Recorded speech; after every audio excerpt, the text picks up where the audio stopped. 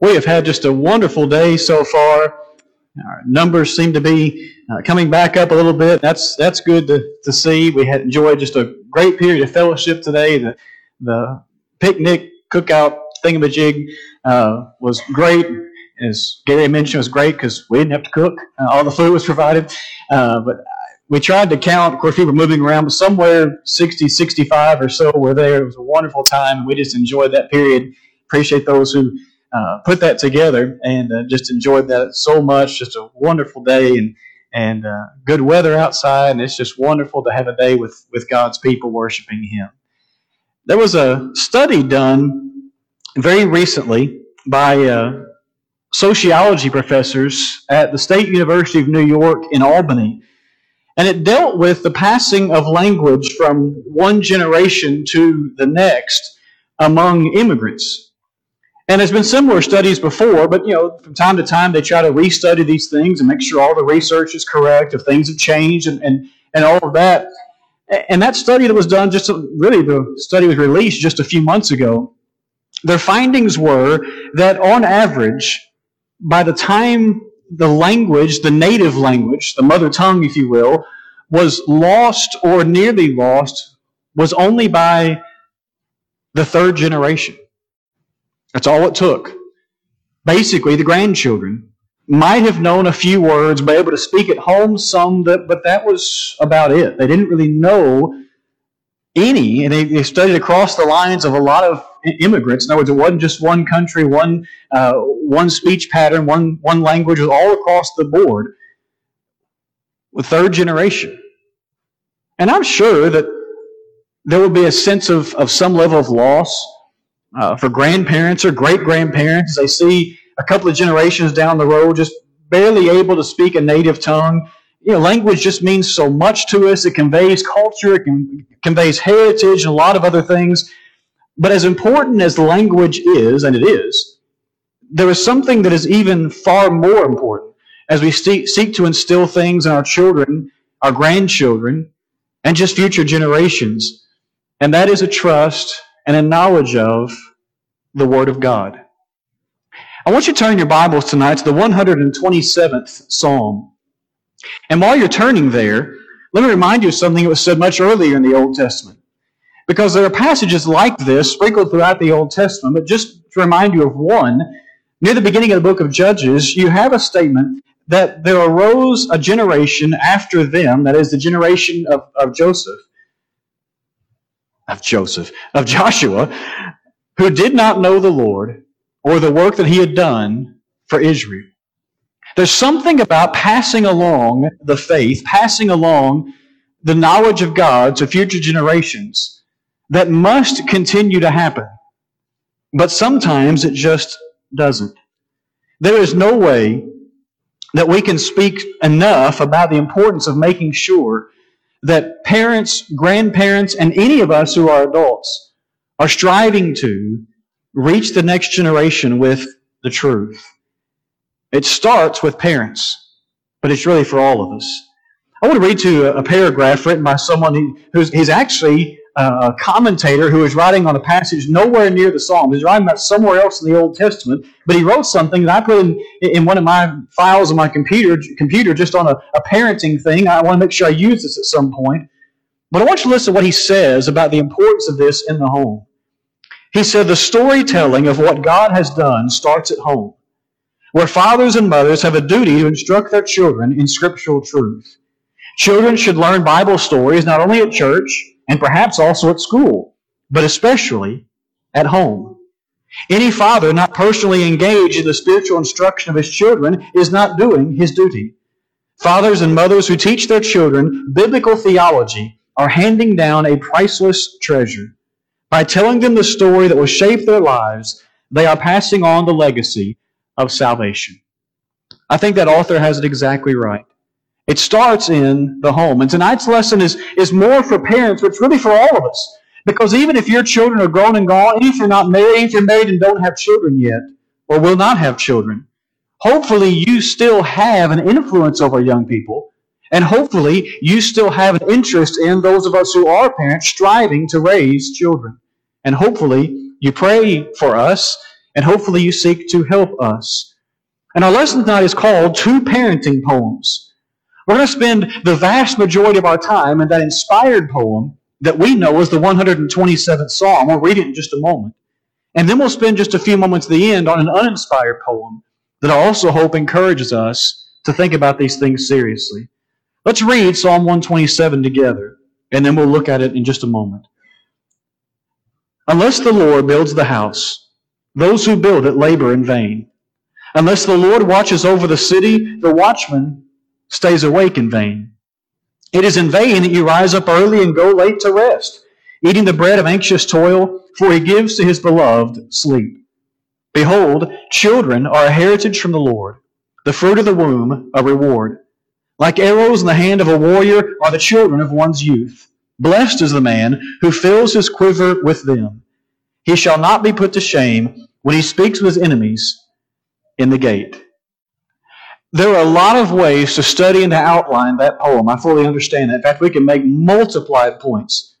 But I want to study this poem tonight for our first concept under just two concepts: the foundation and the fruit. First of all, think about the foundation. Solomon, as you may see in the note above the poem, the superscription, he's the author of the poem. And it begins with the principle that is true across the board, and that basically is that if God does not have a hand in something, it is bound ultimately to fail. It may last for a while, it may last for a long while, but the effort ultimately is in vain because God is not behind it. By the way, I find it of interest that Solomon wrote this poem because if you notice the first couple of verses, verses 1 and 2, you have the word vain, verse 1. You have the word vain, verse 2. You have the word vain again, verse 2. And who wrote the book of Ecclesiastes?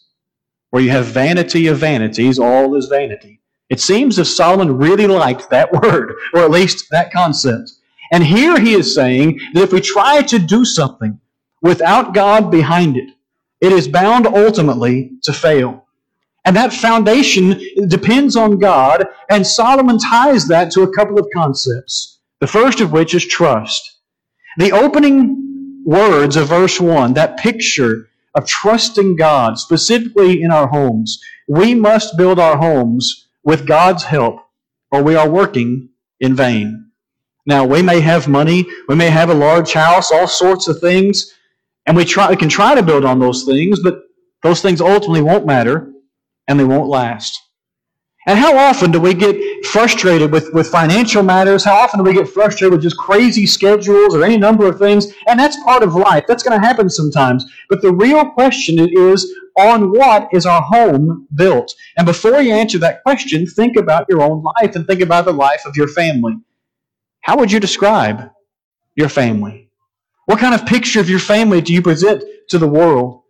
If you were to scroll back through your Facebook feed, your Instagram feed, if you were to look at your checking account, those types of things really say where our priorities are in a lot of ways.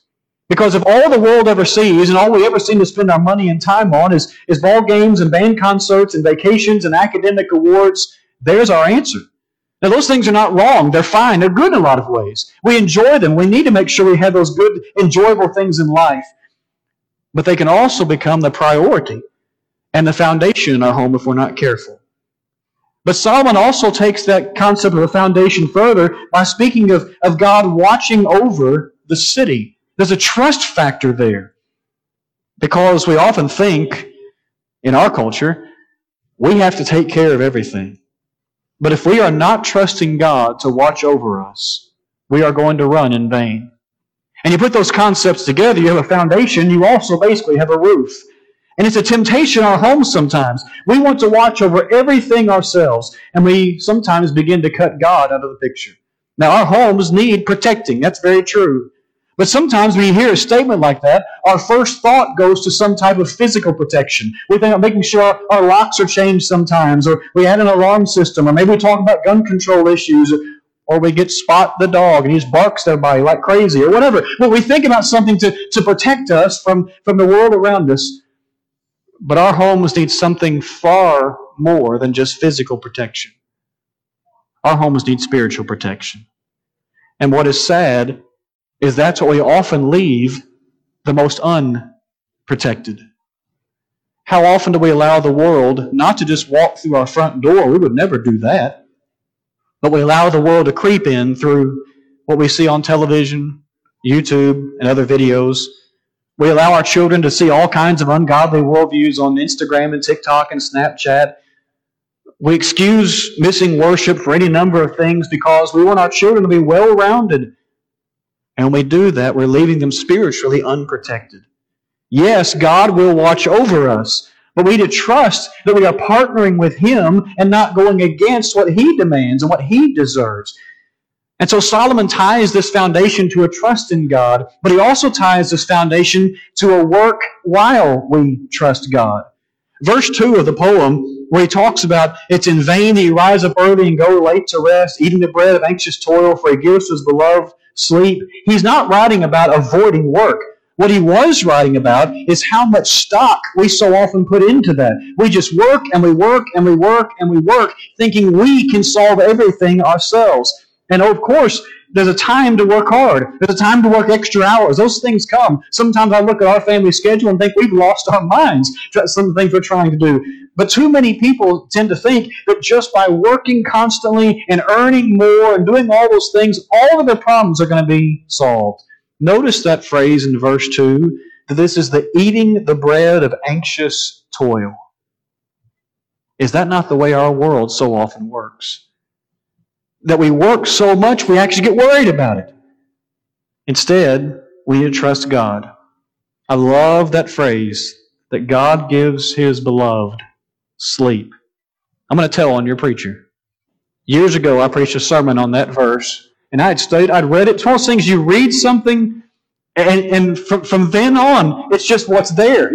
I read it and reread it and reread it, but I read it wrong the first time, and I preached the whole point of the sermon about how God gives to His beloved sheep. That's just not what Solomon said. What he said was, He gives to His beloved sleep. And some people think that must be the greatest verse in the Bible. But you think about what he's saying is the work is a gift from God, and the rest from work is also a gift from God. At some point, we need to realize, tying this back to our homes, that our children need us more than they need money. Our children need to see us working, yes, showing them that good work ethic and doing things, but also taking time away and spending time with God and spending time as a family, far more than they need just a larger paycheck. The foundation of it all is God. And the question becomes, do I really trust Him? Solomon's earthly father, David, said, I have been young and now I am old, yet I have not seen the righteous forsaken, nor his children begging for bread. Psalm 37 and verse 25. And at some point, we have to trust God and be content with what we have. There's a lot of reasons for that, but one is very simple.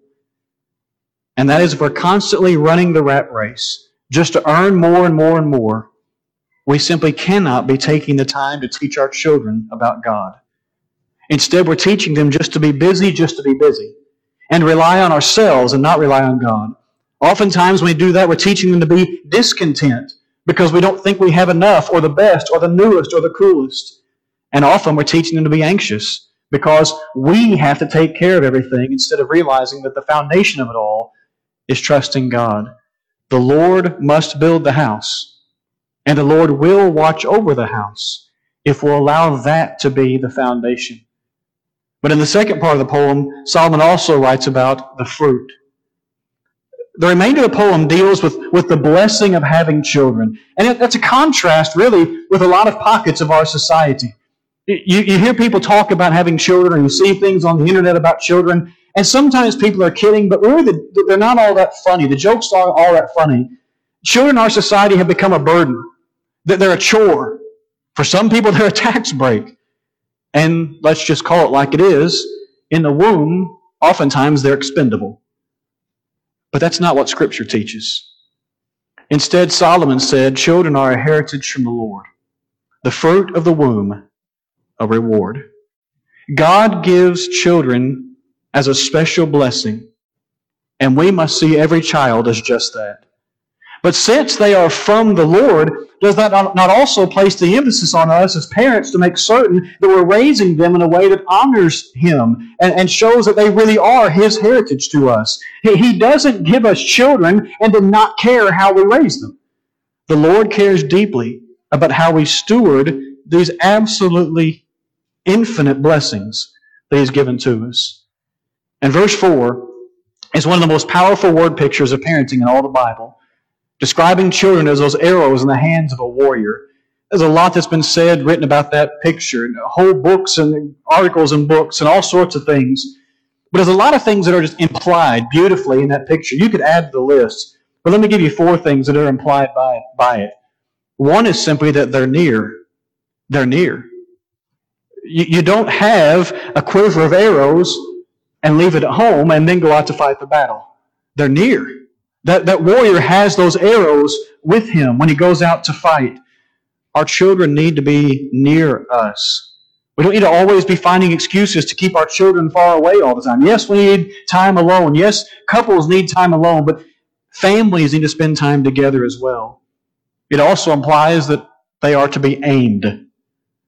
A lot of parents in our culture, and if I may say so, even a lot of parents who are Christians, are shooting at the wrong target, or they're not really aiming at all. Sometimes we aim our kids primarily toward academic success, or toward a great and high-paying career, or toward athletic accolades, and those things are fine to a point. But if we claim to be Christian parents, we should have one target in mind, and that is faithfulness to God. That should be it. That should be what we are aiming at 100% of the time. And all the other things will fall into place. They may never have the highest paying job. They may never make the greatest grades. They may be the worst athlete in the school. But if they're going to heaven, we've aimed them the right way. That picture also implies that at some point they must be released. At some point that arrow has to be aimed towards the target, but we can't just aim and aim and aim and aim and aim. At some point we have to release. It's not easy to talk about, but that's what makes that warrior a warrior. He's willing to fight. And that's the final implication I want to mention above any others we could think about tonight, and that is that we are in a battle. The picture of arrows in the hands of a mighty warrior make it clear that we're in a battle. Folks, it's as clear as day. Satan wants our children. Not just mine as parents. He wants all of our children. He wants the children who come into this building and who are involved in youth activities and who are involved in Lads to Leaders. He wants all of them. And if he can influence us, and specifically if he can influence parents, he's made sure that we're starting to aim them the wrong direction. Our resolve must be that we are in a fight and we are going to fight. And we're not going to give up.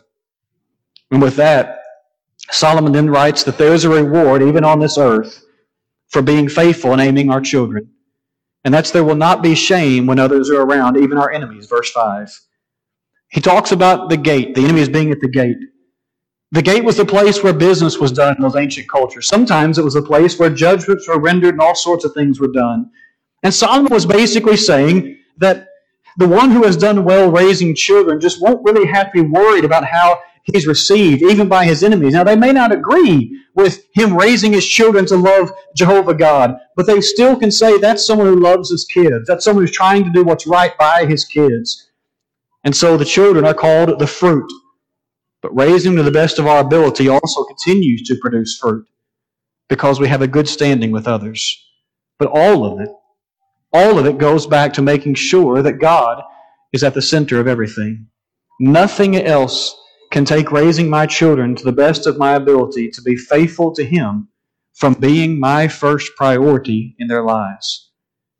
And let's be honest, our children often know if we're doing that or not.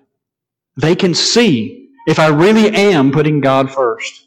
They see if it really is first priority. Are we going to be perfect? Of course not. And our children can grow, and I know what Proverbs 22:6 says, but there are some who grow and decide they don't want this Christian life anymore. I get that. But our kids, when they're in our homes, they know if we're seeking to be consistent, if we're seeking to be faithful to what we say. That's the inspired poem. Before we get to the uninspired one, I want to tell you where it came from. It's not very old. In fact, it was written just within the last year, or at least published within just the last year. And some of you may have read it, because it was published just in the last few months in the Gospel Advocate. But I want to tell you about where it came from, because when I read it, I was touched. I don't usually contact the authors or the writers of those articles and things, but this poem hit me enough that I immediately just emailed the author, who I'd met before, knew just a tiny bit, but not well, just to thank him. And to my delight, he got my phone number. I know the preacher where he worships.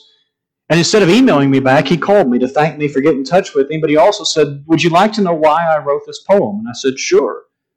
Here's the basic story. The congregation where he worships, just like here, when coronavirus hit, decided to go online only for quite some time. And when they decided to reopen and then reopen slowly and do things just like we did here, they decided the time had come to restart Bible classes. As with a lot of other things, they were scrambling like a lot of places were, because some of their regular teachers weren't returning to class, or weren't returning to worship yet. And so this man, who is a medical doctor and a deacon at that local congregation, agreed to help teach some of the smallest children. I can't remember if he told me it was kindergarten and first grade or first and second grade. It's not usually where you see a man teaching in the Bible school program. And he admitted to me this was not my comfort zone. But he welcomed the challenge. He was glad to meet the young children a little more, get to know them a little better. He told me that it would help him in his work as a deacon, because part of his work there is he helps coordinate lads to leaders for that congregation. And so he was excited to get to know the kids. And as he taught, he realized something that most of us have learned about kids, and that is they basically would tell you whatever's on their mind all the time. They have no filter, and whatever question you ask, you're going to get the answer that's up here, whether it's been thought through or not. And so he began just before class or after class just to ask them things about their life. Where were you last week? I missed you. Oh, my sister had a ball game, and so we decided to stay home so she could be warming up for the ball game. He noticed that when he talked about that doing family Bible time or family devotionals as a family, that was a good thing. He said the kids didn't have any problem telling him they didn't do that. They didn't think that was that important. We don't talk about the Bible at home. Or we watch this TV show together, but we don't talk about the Bible at home. And I don't remember his exact wording, but he told me that by the end of that stretch of time teaching those precious little children, his heart was just aching for them. And he told me, he said, all of them come from what we would consider good homes. Their parents were members of that congregation. They're respected in a lot of ways. But there was something missing. They weren't getting their primary training in spiritual matters. But the parents were letting all sorts of other things come first. And as he reflected on that, he composed a poem that I've edited not for content, but just for time, because it's very, very lengthy. And he called it Who Will Wait? His name is Dr. Matt Guy, and this is what he wrote. I remember us going to worship, said Johnny when asked, but worshiping God is a thing of my past.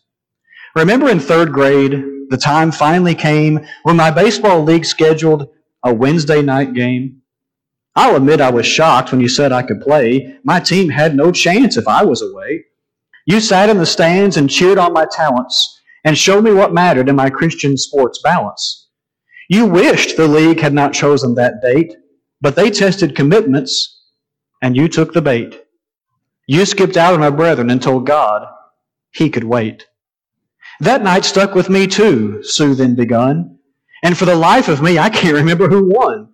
Our family intended to meet with the saints to sing praises to God without any restraints. But one Sunday night, our exhaustion ran deep from the prior night's movie which robbed us of sleep. What was the picture? I can't recall. But I remember that evening you threw God a curveball. You told us He knows we don't always feel great, and worship can often go so late. So you kept us at home and told the Lord He could wait. And remember that Sunday your friends gave a ring to meet up that morning for brunch in the spring? They didn't do church and would not understand if we skipped out on them to keep God's command. So we gossiped and laughed as we ate what enticed, while our brothers took emblems of the body of Christ. Not once did you mention the lost sinner's fate, how you longed to meet them at the heavenly gate. It wasn't just the moment. You told God He could wait. Home family devotionals were never for us. God's love and salvation were hardly discussed. My Bible awards could not hold a candle to the volleyball trophies adorning our mantle. I complained that Bible Bowl was not entertaining, and it just wasn't cool to have leadership training. So I was stunned, Mom and Dad, when you let me stay home and I watched you enjoy the extra time on your phone. With Facebook and TikTok, there wasn't the time to teach us of song leading and speech in our prime. That's the preacher's job anyway. It's his hill to climb. We learned it from you guys, an inherited snub. So we've no interest in your personal Christ country club. It's okay for some people who've got nothing to do, but not for our athletic popular crew. We will skip church for sports, for movies and meals, for societal interests and remarkable deals. You fooled them, Mom and Dad, the times we were there. Your doors were well painted, but your cupboards were bare. We heard your lip service, but your actions rang loud. Your priorities lay with the secular crowd, and worldly success is what made you most proud. That movie escapes me, and the score of the game, as we mourn their conditions for which we share some of the blame. The church came in second, just as they said. When something came up, we did that instead. We sure didn't realize each justification was destroying commitment in our next generation. The church was our hobby. It never took root. Our devotion to God was hung up with my suit. The kids were not fooled. They saw it straight. Our actions too often told God He could wait. And now for their souls we both fear it's too late. So we beg you, dear parents, don't share in our sorrow. What you do today is what they'll do tomorrow. Satan's best weapon is a schedule that bends for technology, ball games, and non-Christian friends. Tell your friends they can wait. Tell your coach you have plans to worship our Savior, not sit in the stands. Embrace godly training. Teach Bible at home. You'll raise Christian giants.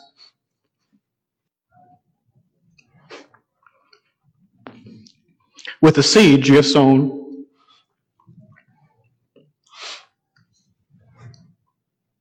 Will they join you at church or have too much on their plate? It all depends now on the tone you create. When it comes time for worship, who will you tell to wait? Can you tell it means a little bit to me? We have wonderful parents. We have wonderful families. And I know sometimes preaching on this maybe pulls scabs, pull wounds. I get that. It's hard to preach on parenting, especially when you're right in the middle of it. But we can never give up. We can't give up. And God must come first.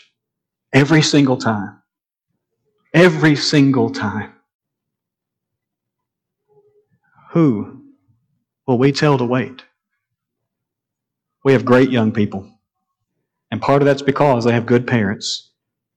But as one who's trying to do this and fails pretty often, I don't know if my kids will be spiritual giants. I don't know about that. But if they're faithful, that's enough. That's enough. So we're never giving up. The only way I know to transition from that to extending the Lord's invitation is to take that phrase and to remind all of us, parent, not a parent, children grown and gone, whatever your situation is, that it is always about making sure God is first. Even if I don't have kids, where is my first priority? Does God always win? Do I push Him to the back burner just because something else comes up? Just because something else happens to be there? I need to make sure my soul is right. If I'm ever going to lead anyone, not just my children, but anyone else, into a life of faithfulness. Do you need to come to Him tonight? Do you need to return to Him tonight? Whatever your need is, will you come, voice and sing, to encourage you?